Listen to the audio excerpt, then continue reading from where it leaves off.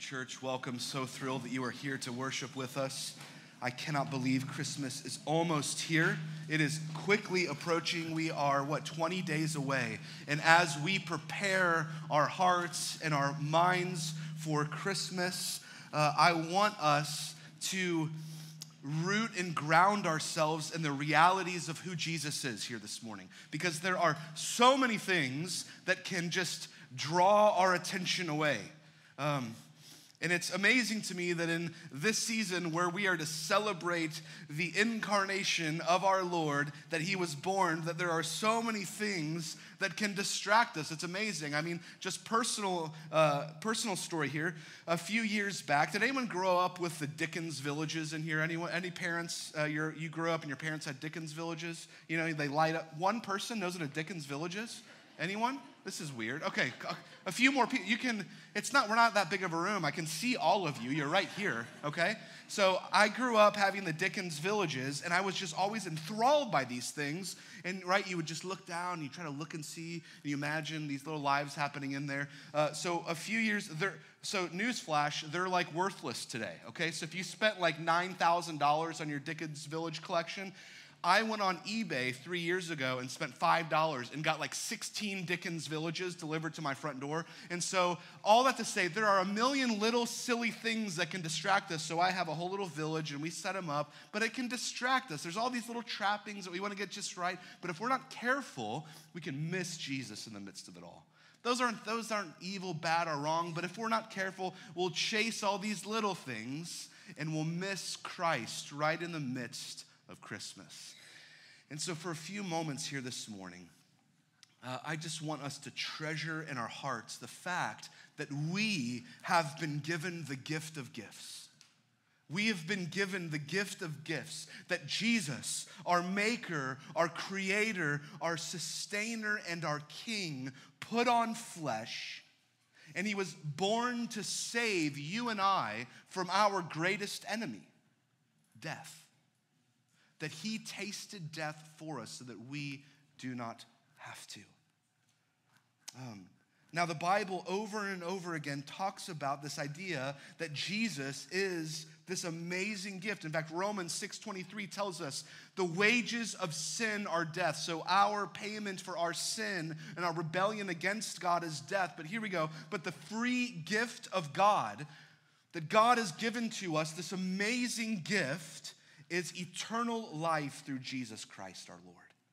That he came to give us life, that he conquered death for us, and that he came to us as the gift of gifts and now gives us life, that God has given to us the greatest gift ever imaginable, and that is his only begotten Son, the Lord Jesus Christ.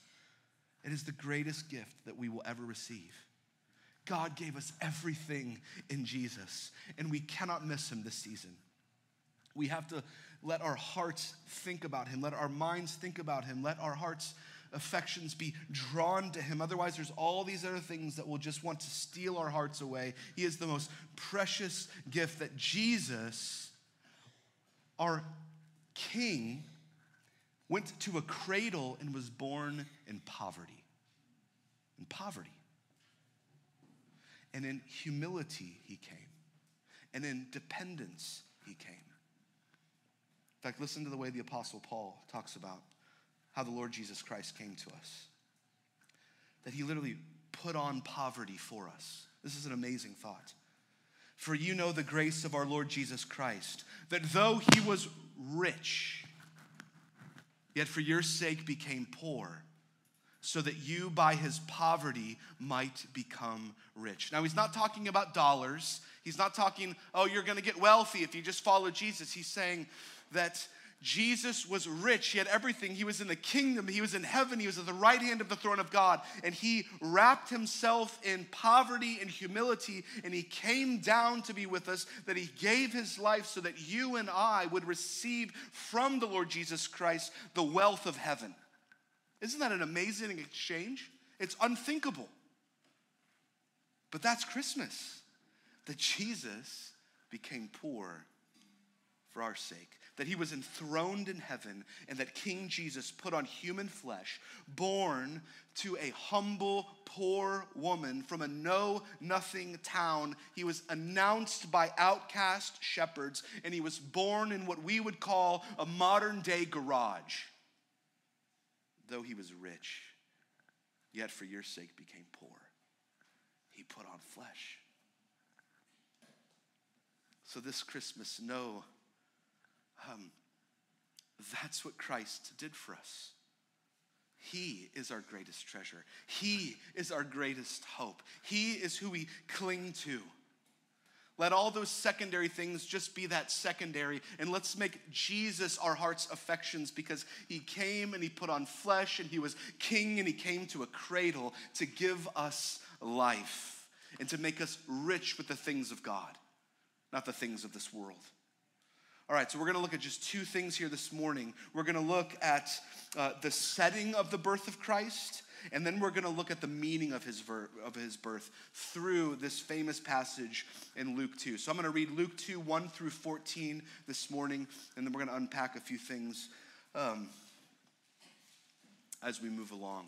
This is the birth of the Lord Jesus Christ. Luke 2, 1 through 14. In those days, a decree went out from Caesar Augustus that all the world should be registered. This was the first registration when Quirinius was governor of Syria.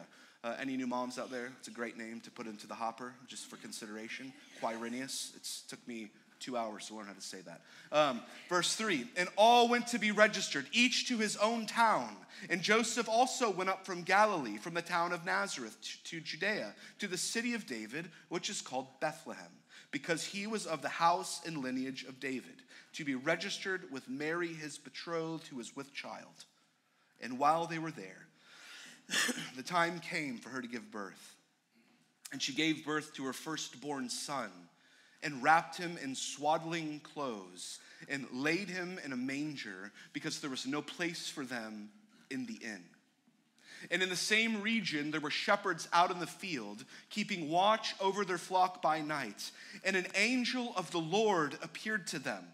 And the glory of the Lord shone around them, and they were filled with great fear. And the angel said to them, fear not, for behold, I bring you good news of great joy that will be for all the people. For unto you is born this day in the city of David a Savior, who is Christ the Lord. And this will be a sign for you. You will find a baby wrapped in swaddling cloths, lying in a manger. And there suddenly there was with the angel a multitude of the heavenly host, praising God, saying, glory to God in the highest, and on earth peace among those with whom he is pleased. So here in Luke 2, we have what could be one of the most read Bible texts in all of the scriptures. It is a toss-up between this one and maybe Psalm 23. Luke 2, the incarnation of our Lord, the Christmas narrative of Jesus putting on flesh, that God would become man. This is the story. This is the moment. These are the verses that the entire Old Testament is leading up to. All of the Old Testament is leading up to these words. And this is the entirety of the New Testament, is the fountain of Luke 2, 1 through 20. This is monumental. These are no small verses. This is a focal point of the Bible. This is an apex point of our Bible. This text is one of the centerpieces of all of human history, the birth of the Lord Jesus Christ. God does not want us to miss this. God does not want us to miss this birth account.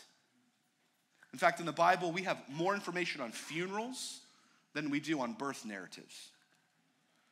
But here, in Luke 2, we have this one individual record in the entire Bible where the entire birth is laid out. We see in this story worship. We see angels. We see creation pointing to him. His birth has cosmic implications.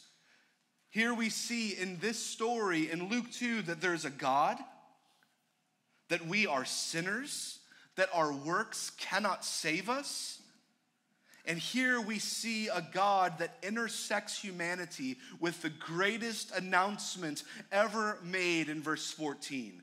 Glory to God in the highest, and on earth peace, shalom, among those with whom he is pleased.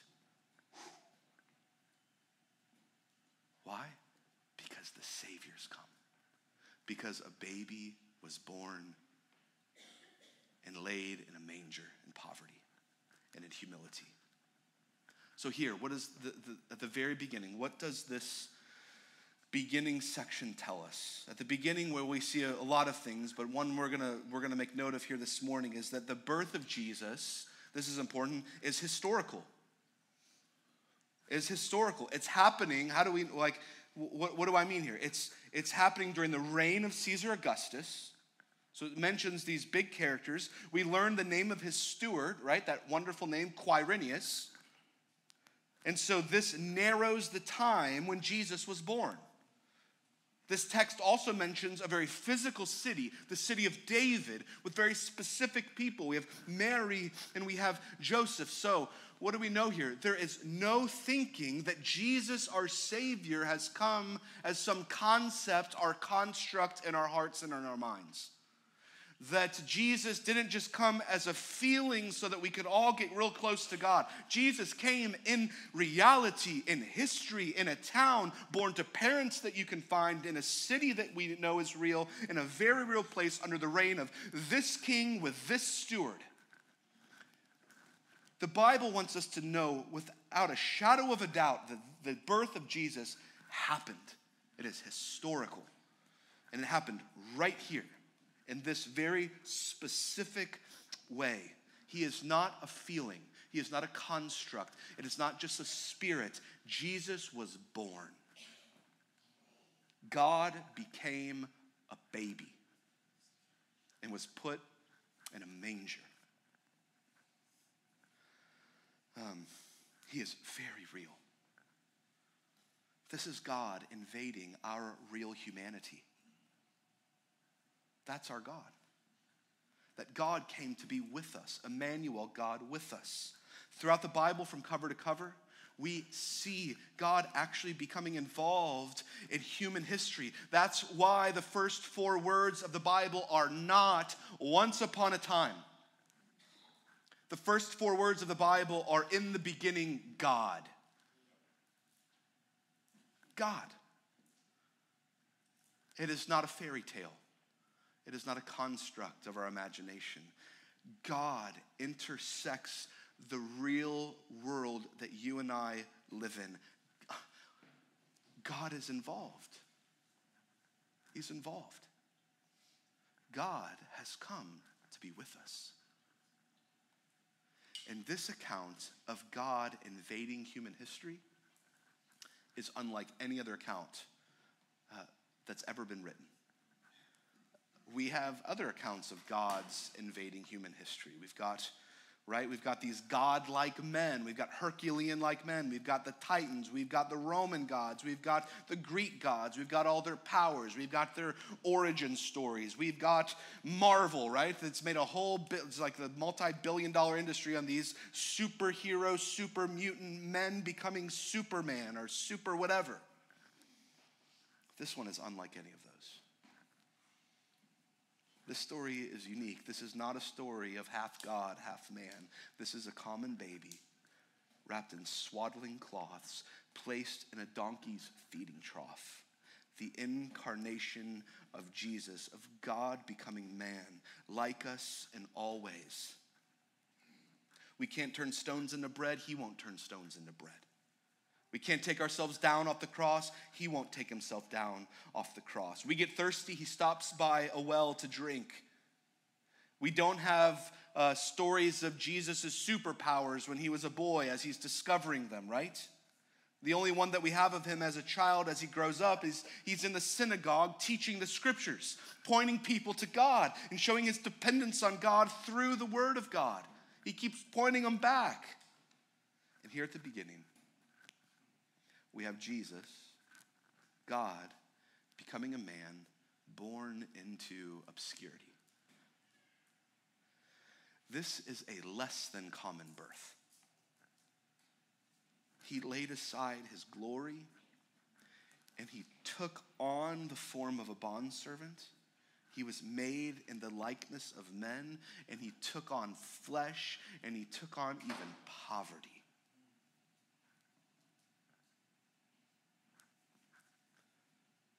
To call us sons and daughters. God is wise. He is also humble. Jesus could have been born in Rome. He could have been born in a palace. He could have been born in a classy place if God cared about those things. But Christ, our Savior, our Lord, was born in a dumpy village that few people in the world cared about. There wasn't even room for him in the inn.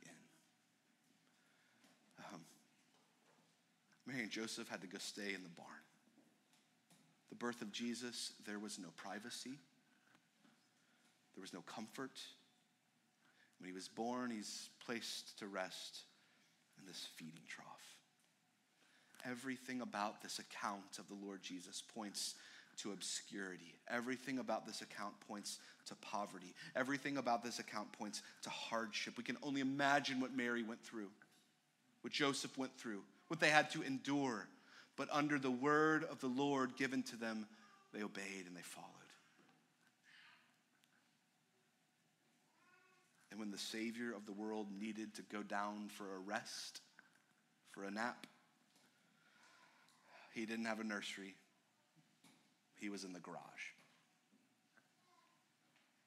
Now, although there is nothing spectacular about how he was born, the events surrounding his birth are glorious.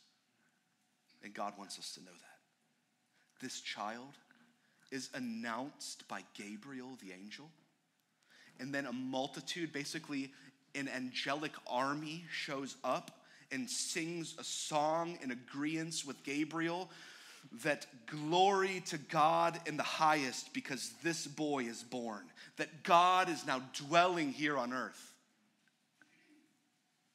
So although he was born in a gutter, although he was born in a know-nothing town to a woman of no stature, God gives witness that although he was common, although he was lowly, although he's born into poverty and obscurity, this is not just any baby. This is our Savior, Christ, the Lord. What a God we have.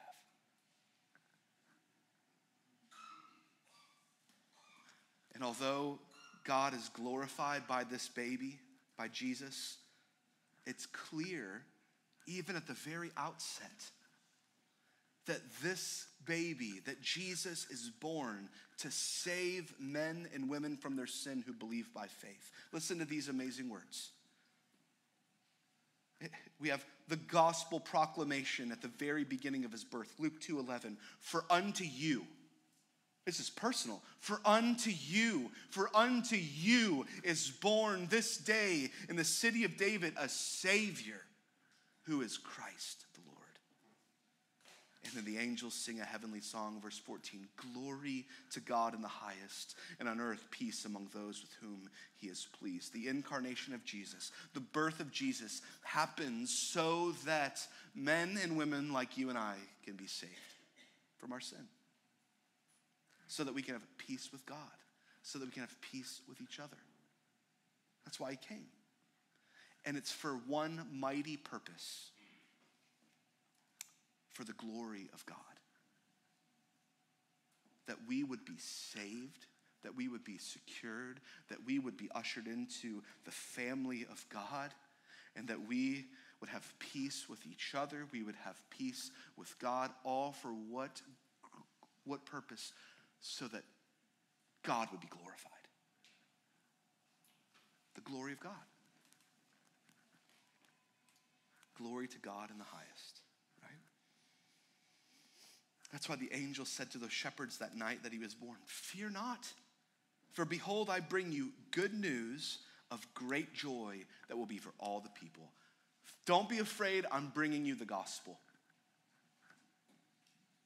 So Christmas tells us that we no longer have to fear. That our Savior has come and that he's here to win a victory, but he came and he's going to win in such a way that no one ever expected.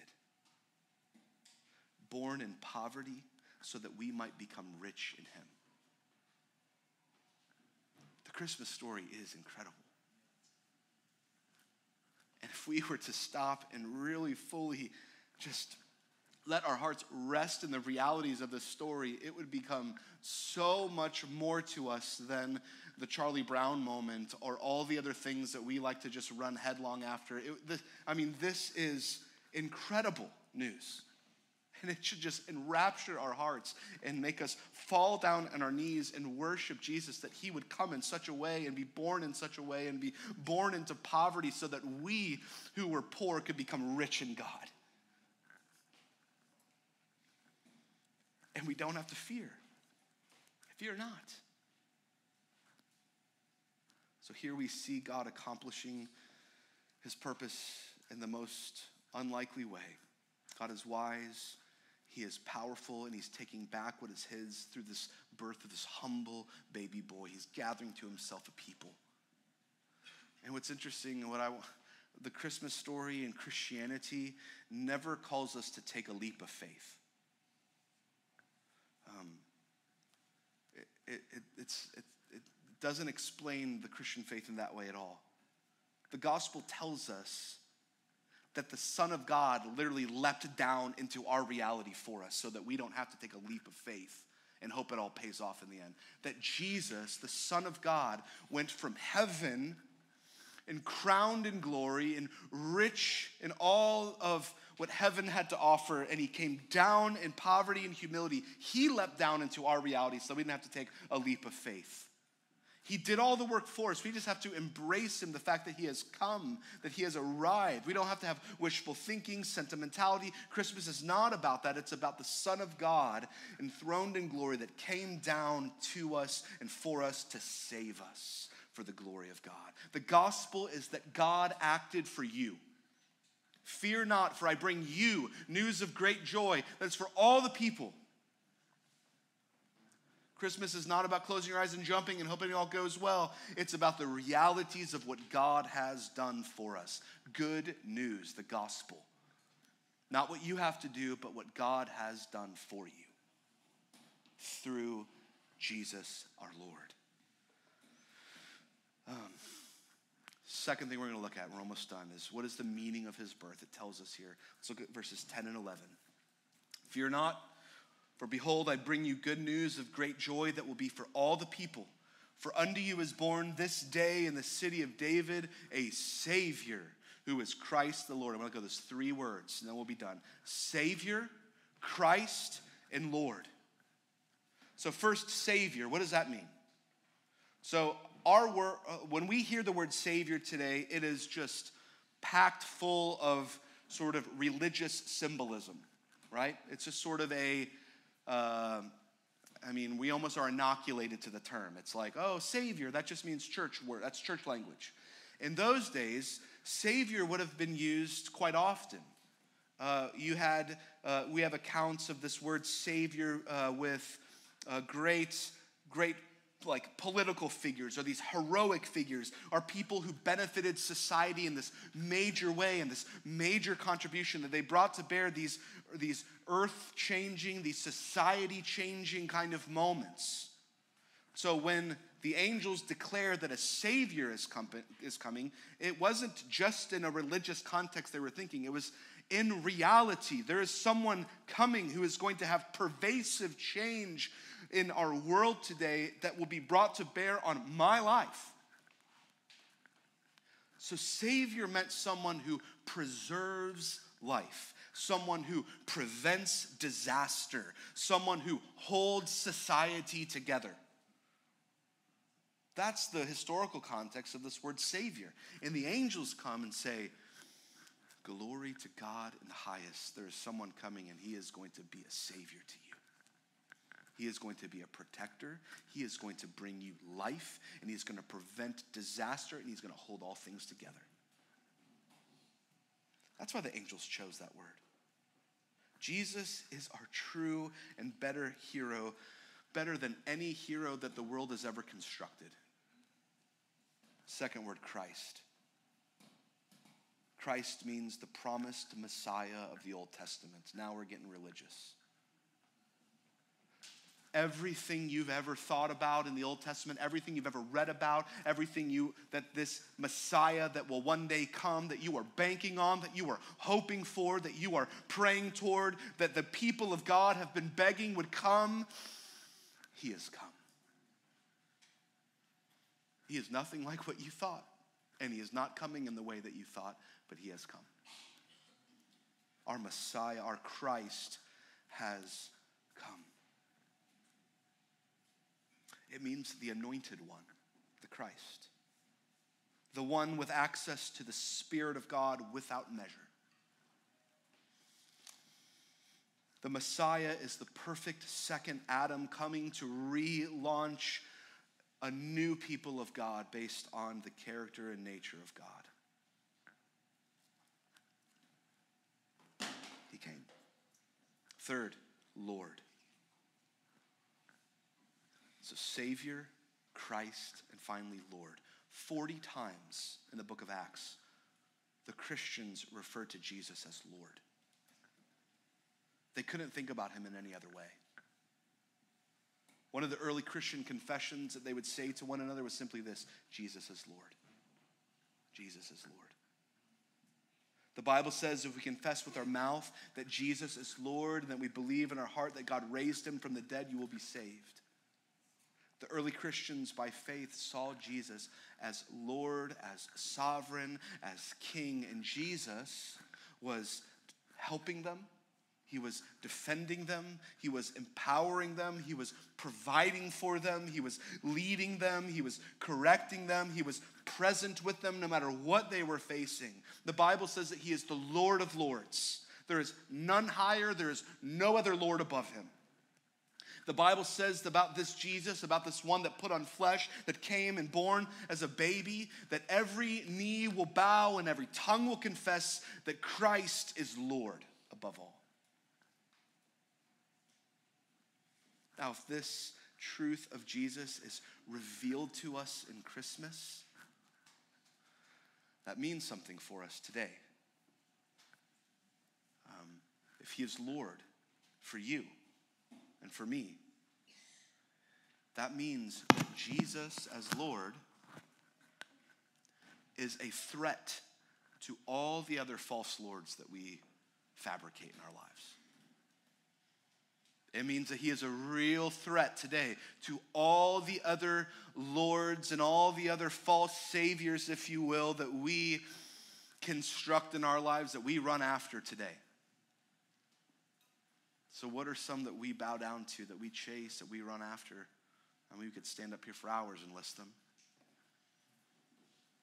Some of them have to do with power that we want more of. So we create some lords and saviors that will give us more of that we chase. Some of them have to do with comfort. We just want more comfort. We want ease, and so we construct some lords and saviors that will give us and provide for us more comforts. Some of us want control. We want to make sure that nothing is outside of our grasp, and so we create these saviors and lords that we chase after and we spend our resources and our worship on, that make sure they provide for us more and more control over our lives that oftentimes seem out of control. But these false lords that we chase after, that we construct all too often, they always condemn us in the end.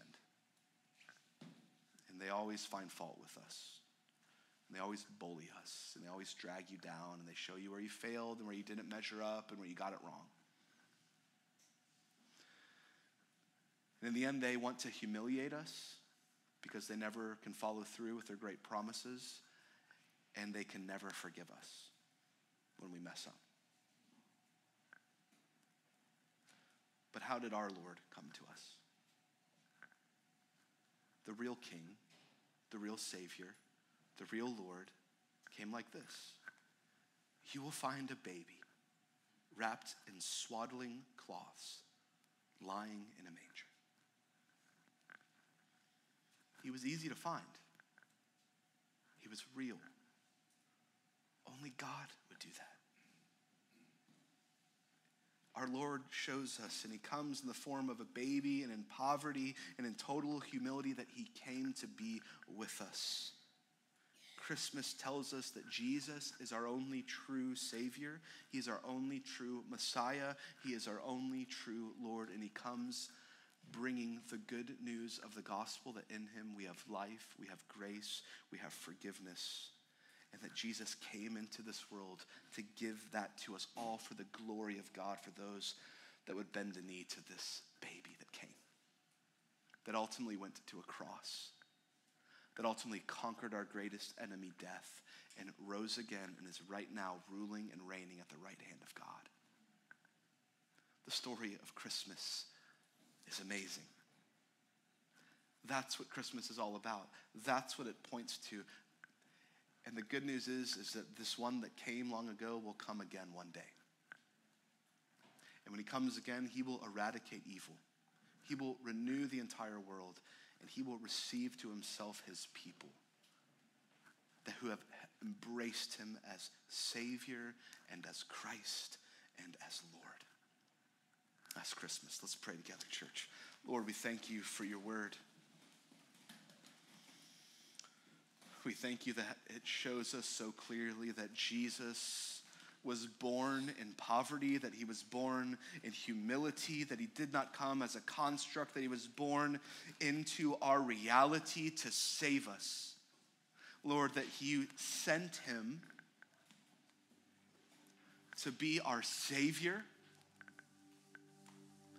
to be our Christ, and to be our Lord.